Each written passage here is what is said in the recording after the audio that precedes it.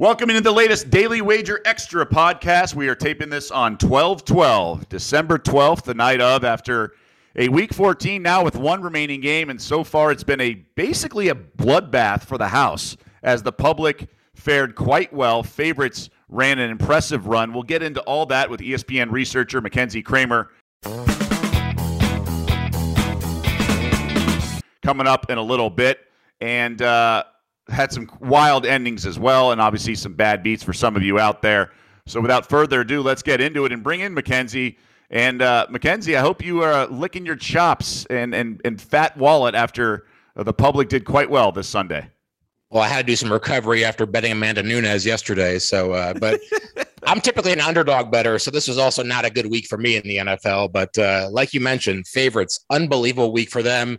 On 12-12, favorites go 12-1 outright, 11-2 against the spread. This includes the Thursday night game. It's the best week all year for favorites. The only loss was by the Panthers against the Falcons. So another unbelievable week for favorites. Well, really the first unbelievable week for favorites this year. It's just the second time all year they've had a winning record. And this week, by the way, big favorites of at least 3.5 points, 9-0 against the spread this week. And over the last 2 weeks, they are now 17-2 against the spread. So all week on this show, all season on the show, we talk about how well underdogs have done. Well, we're starting to get a little bit more regression back to the mean. So it's going to be interesting to see how that trend continues the rest of the year. And it was the higher profile teams like the Cowboys, the Bucks, the Chiefs cover big numbers. The Packers on Sunday night, what an incredible turnaround from a point spread perspective, outscoring the Bears 24-3 in the second half, and only a late field goal when Nagy was down 18 to kick the field goal on 4th and 8. Snuck that inside of 18, and then obviously the line being 11.5. Some people were rejoicing. Nagy punted on 4th and inches early in the fourth quarter. There were a lot of questionable decisions in that game, but that was probably a big blow to the books. That Sunday night island game, popular team like the Packers. Aaron Rodgers has obviously owned them over the years, and he certainly has delivered. I believe he's now 21-7 ATS in his career against Chicago. Yep, 21-7 ATS. They've won and covered 6 straight meetings, 23-5 straight up. And not only did the favorite cover that game, but that game flew over the total. It actually went over in the first half. It's the first game in the last 2 years that went over the total in the first half of the game. In fact, the second quarter had 45 points. The over-under was 43. So the second quarter is all you needed in that game, or all you needed was Green Bay because they had 45 points in that game. But a big favorite caps the night for the public this week. Combined 75 points, the second largest combined total in this rivalry's history.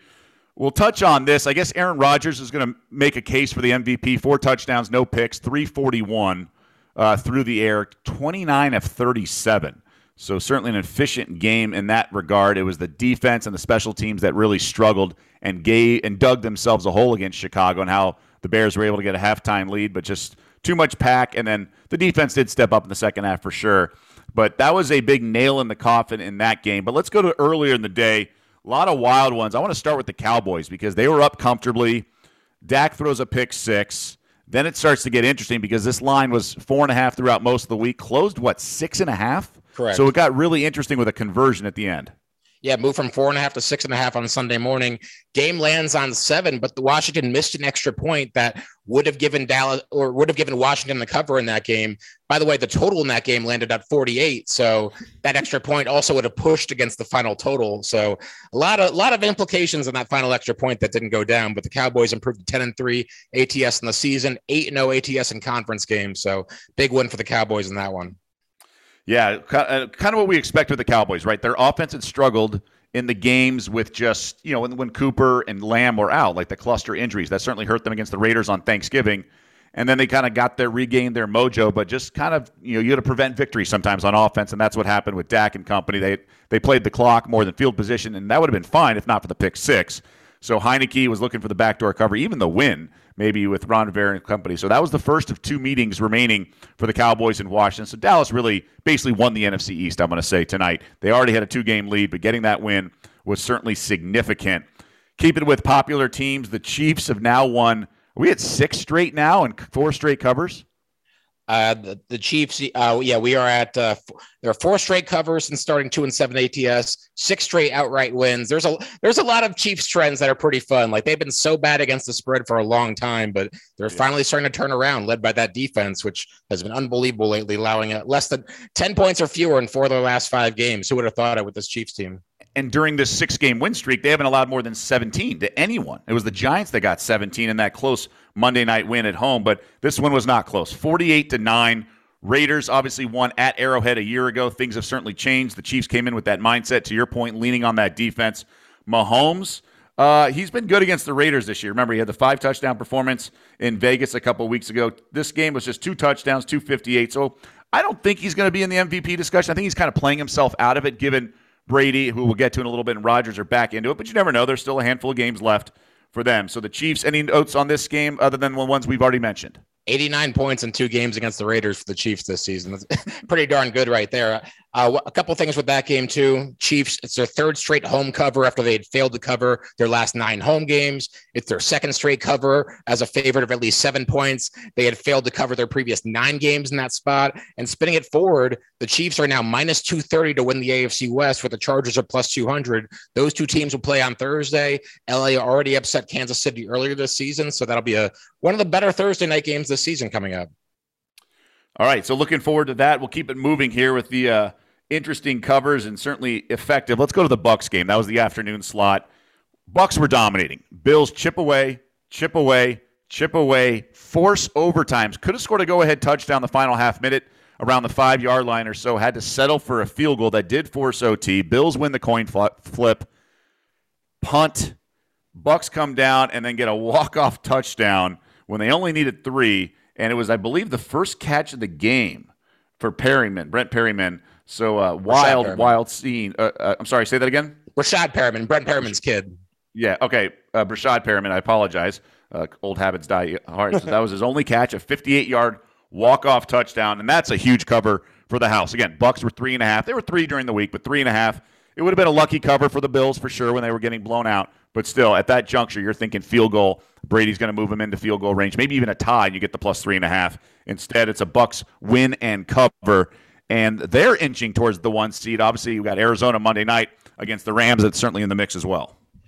Yeah, the bat line hovered between 3 and 3.5 all week. Like you said, it actually closed at 3 at Caesars. So that's what we're going with. So that overtime touchdown didn't matter what spread you got on Tampa Bay. They covered, and it's their 5th straight cover as a home favorite. And something that I found interesting about this game is Tom Brady helping the Patriots win the AFC East. Patriots moved to minus 400 to win the AFC East after that game. The Bills now 3-1. Bills fell to 15-1 to win the Super Bowl this year. That's the longest price you could have gotten them on them at any point, dating back to when the odds were first released back in February. And we talked about how Aaron Rodgers owns the Bears. Well, Tom Brady continues to own the Bills. 33-3 straight up, 22-12-2 against the spread in his career against Buffalo. So another big win for Brady. And yeah, Rashad Perriman, you mentioned him. He got cut by the Lions. He got cut by the Bears. And now he's scoring game-winning touchdowns in overtime from Tom Brady. Heck of a life for Rashad Perriman. Fitting, right?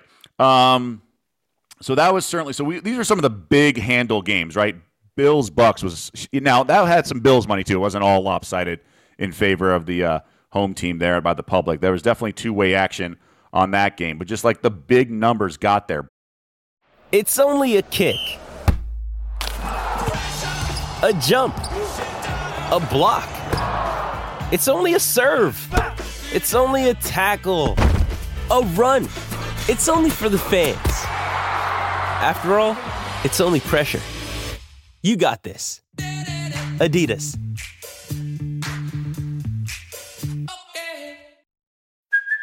Hey, it's Kaylee Cuoco for Priceline. Ready to go to your happy place for a happy price? Well, why didn't you say so? Just download the Priceline app right now and save up to 60% on hotels. So whether it's Cousin Kevin's Kazoo Concert in Kansas City, go Kevin, or Becky's Bachelorette Bash in Bermuda, you never have to miss a trip ever again. So download the Priceline app today. Your savings are waiting. Go to your happy place for a happy price. Go to your happy price, Priceline. Broncos against the Lions, 38-10. Maybe a flat spot like we talked about on this very podcast a week ago. Detroit feeling themselves, but they also had some COVID issues, some roster issues there. But the Broncos needed the win, took care of business in altitude. Anything stand out there? I know we know like Bridgewater's a dog, but double-digit favorite, he covers. Well, he had never been this big a favorite in his career. That line closed 12.5. It's the most he's ever been favored by. Teddy now 42-20 against the spread in his career. Like you said, we like him more as a dog. We like him more as a road dog, but gets the job done here. This line steamed up all week. It was as low as 8 on Monday, closed 12.5. It's also the first time this season that the over hits when the Broncos cover. Typically when Denver wins, the game goes under the total. And the other thing too is when Denver's a big favorite under Vic Fangio, they seem to take care of business. Now 4-0 against the spread when laying at least 6 points under Fangio. Keep it moving. Saints, another popular play. How about that? You've lost 5 straight games, and you're laying about 5.5 or 6 on the road, but such is life when you're the Jets. You touched on it on this podcast a week ago. That defense is terrible. Dead last in defensive efficiency, dead last in yards per play allowed, yards per game allowed, and points per game allowed. And that defensive efficiency ranking, they're like 5 points clear of Jacksonville, who's at 31. So distinctly the worst in the NFL. And the Saints took a while to get going. Big second half. Late touchdown by Taysom Hill. Cashes yours truly's best bet on Daily Wager, which was over 23.5. So I was sitting at 23. But a nice winner there for the best bet. But really, the Jets are inept. There's no other way to put it. Yeah, you mentioned the defense, and the defense actually played pretty well earlier in the year. So the fact that they're that much worse than everybody else just shows how badly they've been playing recently. I was also on the Saints team total in that one. I wanted to be on the game total. I put that out on the column on ESPN.com. But then as soon as I wrote that column, I saw Elijah Moore got placed on IR like right after that because he was trending toward playing. And then all of a sudden he's out. He's basically the only playmaker the Jets have on offense, with Michael Carter also out and Corey Davis also out. But really the story of this game is down the stretch, we almost had one of the worst bad beats of the year with the over in this game. You mentioned the Saints team total. Well, I don't know if you watched the end of this game. I don't blame you if you didn't, but no. Taysom Hill ran for a 44-yard touchdown with 1:07 left as the Saints were trying to run out the clock. I saw. Did you see the Jets ensuing drive that ended at the 1-yard line with Zach Wilson getting tackled? I got my team total and flipped. Zach Wilson scrambled, was tackled about a half a yard short of the end zone, and if he had scored there, the game would have gone over the closing total of 42. But instead, it stays under with 39 total points in that one. Yeah, 2 touchdowns in the final minute would not have been good. I had a horrendous beat, one of my all-time. I had a second half under in the Niners-Bengals games. As we shift to that one, made the game line 47. I mean, you're sitting 20-13 with like 5 minutes to go, whatever it was. Somehow I lose 40 under 47 in overtime. But the Niners had the lead. They were up 2 touchdowns. Bengals did everything they can and come back and force OT. Incredible conversions by Joe Burrow and Jamar Chase, who I've been saying has value at Offensive Rookie of the Year. This is not a done deal with Mac Jones. The narrative is Belichick for New England success. Jones has been fine, but look what Jamar Chase is doing. He's top 5 in a bunch of categories in the league, not amongst rookies. He's been outstanding. Yes, some drops here and there, but if he continues to play like he did on this Sunday, I think last week he was like plus 350. So I think there's value there for Jamar Chase. But ultimately, after the Bengals get a field goal in the opening possession, Niners walk it off with a touchdown. So 9 points in overtime for me to lose by 2 on my under. Not that that's the storyline, but the Niners get the big win and the cover because they became road favorites throughout the week with the Joe Burrow uncertainty. So an interesting sort of swing of money line in that game, and it lands on the total or maybe close to it, depending on what the closing line was. Yeah, we actually had that line closing at 49, so it pushed on the final total there. We mentioned earlier the overs have gone 9-3 and 1 to the over this week. That one, depending on when you got the line, that one could have gone over. I touched on the Jets Saints game. That was one of the games that went under. That was a yard away from going over. And the Cowboys Washington game was an extra point away from pushing. So it could have been an even better week for the overs this week. But so it's just 49. The Bengals were as long as 12-1 on the live line when they're down 14 in the fourth quarter. The Bills were 25-1. So in the 4:00 window, we were looking at 2 games where we could have had some wild comebacks in the fourth quarter. Neither one ended up coming true, but to touch on Jamar Chase, though, he's now the 5th player since the 1970 merger with 1,000 receiving yards and 10 receiving touchdowns in his rookie year. Odell Beckham and Mike Evans both did it in 2014. Beckham won Rookie of the Year that year. Randy Moss did in 1998. He won Rookie of the Year that year. So there is a bit of a precedent for guys like that, though. Justin Jefferson had arguably the best rookie year ever by a wide receiver last year, and he didn't win it. So it's going to be a bit of an uphill climb for Chase. But when Mac Jones only throws 3 passes on Monday and they still win without him, that's got to be a knock on Jones's rookie of the year case. You would think that they can win without him like that. Yeah, but some people were saying that wasn't necessarily a strike. I don't know. But I just think Ja'Marr Chase is certainly live in this one, in this discussion. Let's go to Seahawks-Texans. That got some money. That was my best bet on the podcast, Daily Wager Extra, during the week and throughout the show, and I gave it out on SportsCenter. Just love the situation. Davis Mills stinks, and he continues to stink. Now, Seahawks pulled away in the second half. Definitely a big fourth quarter. But Russell Wilson looks like he's healthy finally. Played a couple good games back-to-back. Seahawks win 33-13, easily covering the number that certainly steamed up. Seahawks were nearly double-digit road favorites by kickoff. Yeah, we had that line closing 9.5. It's so rare for a team with a record as with Seattle. They were 4-8 entering the game, now 5-8. They're the first team in December or January with a winning percentage that low to be favored by over a touchdown in the Super Bowl era. So unprecedented line there with Seattle. And I got to say, I didn't really watch much of the game. I don't have a whole lot of the notes in this game, but one thing with the total, it's the second straight time the Seahawks have gone over the total. They had been an under machine earlier in the year at 9-1-1. And the Seahawks play at the Rams next week. So the 5-8 Seahawks, it's basically a do or die game next week for them in LA. Yeah, and coincidentally, the injury occurred when the Rams were playing at Seattle, and Russell Wilson hurt it. I believe it was a Thursday night game that the Rams ultimately won in Seattle. So there was a bad beat, a significant one at the Dog Pound. Browns were laying 2.5 or 3, depending on the number you got throughout the week, and they were in control of this game as Lamar Jackson left the game in the first quarter, I believe, definitely first half. Brett Hundley, the Utah quarterback, replaced him, and then it was a giant backdoor as the Browns did not even score in the second half after leading 24-6. And Ravens could have kicked a field goal, instead went for it, and just a sequence of events that really burned anyone laying the 2.5 with Cleveland.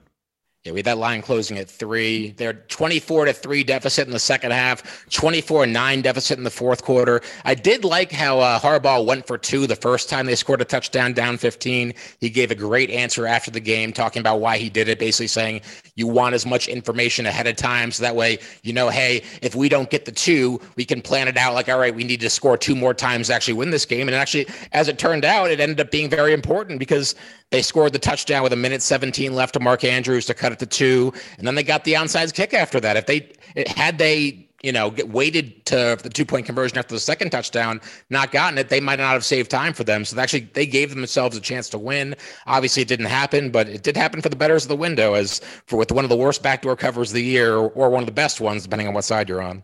Yeah, just a wild ending given Lamar Jackson got hurt, and it sneaks over the total too, lands 46 and an over-under 44. I've always defended that. I also think coaches get deference on that because so much of it is nuance. You may love a play that you worked and set up the fake of it on that drive, or your star quarterback needs a break, so maybe you kick it then. So I think those situations, a lot of it is nuanced and based on like player situational. And so I give coaches a lot of deference in that situation in terms of going for 2. But what Harbaugh said, I certainly understand. If in all things being equal, if it's going to be the same outcome, go run the play now so you know if you make it or not. Therefore, it gives you information for later in the game. Everyone always assumes the 2-point conversion when they say, oh, it's a 2-score game, down 15, things like that. It's like, you don't know that. So I think we need to reassess that. What's that? I like to call it a 2.5 score game or a 1.5 score game. Right, yeah. 2.1 or something, whatever it is. Yeah, exactly. All right, so a couple other games. Titans, Jaguars, kind of as expected. Titans all over the Jags. A lot of turmoil and reports surfacing surrounding Urban Meyer. What else is new this year? It's been a total roller coaster. Titans off the bye, kind of buttoned up performance, needed a win.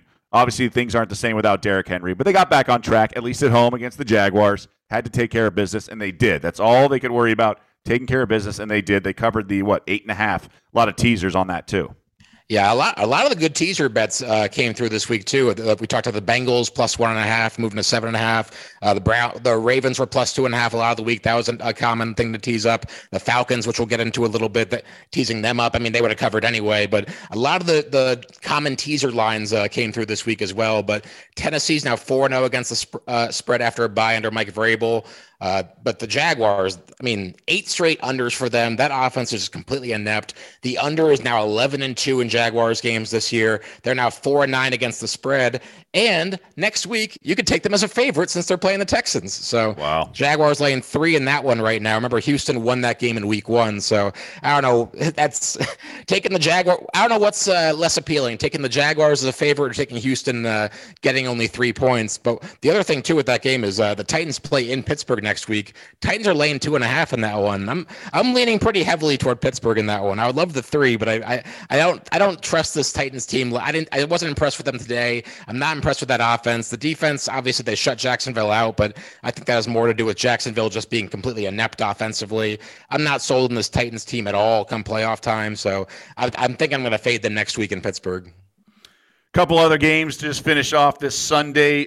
Panthers-Falcons, I watched basically nothing of this game because that was my intention, and I'm glad I didn't. Although it had 50 combined points, I will say some interesting plays. You got a pick 6 in there, but I wanted no part of this awful, awful game.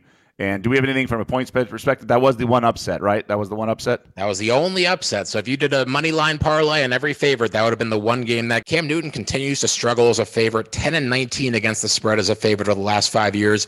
Losing record outright, 14-15 outright. And with the Panthers, each of the last 8 times he has started with Carolina as a favorite, he's lost the game outright, including all 3 times this year. They tried benching Cam Newton at the end of the first half for P.J. Walker. Walker promptly comes in and throws an interception. So the Carolina is just a mess, the quarterback situation right now. And one other trend that I've been liking too is home favorites have under a field goal this year. So 1 to 2.5 points.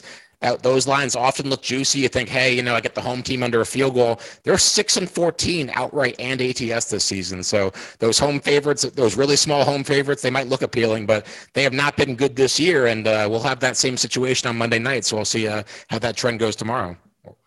And finally, the Chargers do cover. Big number as well. Usually not what the Chargers do, but when the Giants are involved, anything is on the table. And it was Mike Glennon. This game got crazy at the end, so second half unders got burned, but the Chargers win 37-21. And Joe Judge's days have got to be numbered, right? And I agree. He's getting a lot of heat in the New York media recently, and for good reason. He used to be really good as a road underdog. He started his career 8-1 against the spread as a road dog, but they're now 1-4 ATS in their last 5 games in that spot. Mike Glennon, I believe, is a 1-14 outright in his last 15 starts. Giants are just a mess right now, and like I mentioned earlier, Chargers Chiefs on Thursday night. So that'll be a fun game between those two teams. It certainly will. Tomorrow night, Arizona, 2.5-point home favorite to the Rams. I just question this Rams team in terms of what the odds makers view it, right? I think the power rating is just out of whack.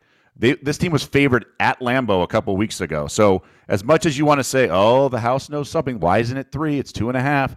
I just wonder if this is one of those teams that's just going to be poorly rated the entire year in terms of accuracy. Like we saw that with Wisconsin majority of the season this past college football year. They were favored over a touchdown against Notre Dame on a neutral field. Now, Badgers end up playing well at the end of the year, but I just wonder if this is too good to be true, so to speak, because the public is certainly on the birds.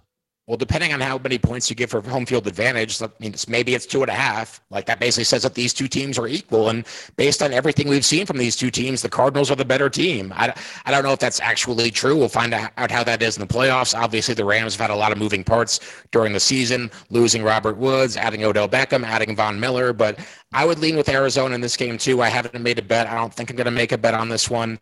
Arizona's 9-3 against the spread this year, 4-0 ATS in the division. Sean McVay started his career 8-0 against the spread against the Cardinals, but back in week 4, the Cardinals took care of business and dominated the Rams in that game. So that trend doesn't have as much teeth as it used to anymore. So going to be a real fun game, though. A lot of NFC West implications in that one, though. Arizona's minus 1,200 to win that division. So Arizona wins, it'll basically be locked up. I'm very interested to see how it all plays out. That's what I'm interested to, because I'm curious whether this 2.5 was just a sucker bet for all the public because, the Rams bounce back. Where's just the Rams power rating so off? I like the Cardinals, don't love it, but I like it a little bit. Okay, that's going to do it. Really good recap, Mackenzie. Awesome stats. Did I miss anything?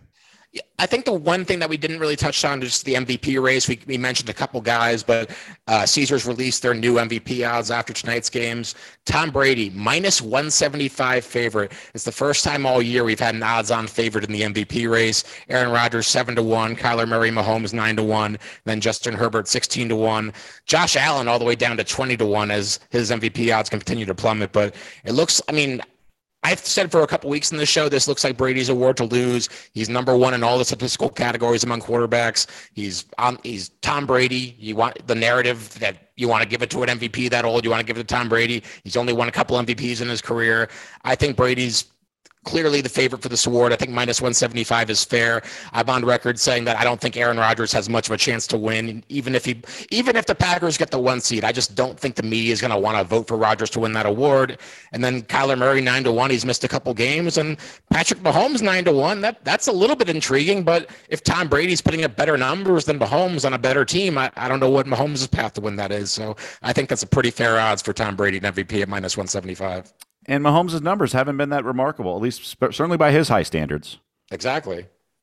He's great. Don't get me wrong. He's Patrick Mahomes, but it's just not the same Patrick Mahomes that won the MVP in terms of statistics.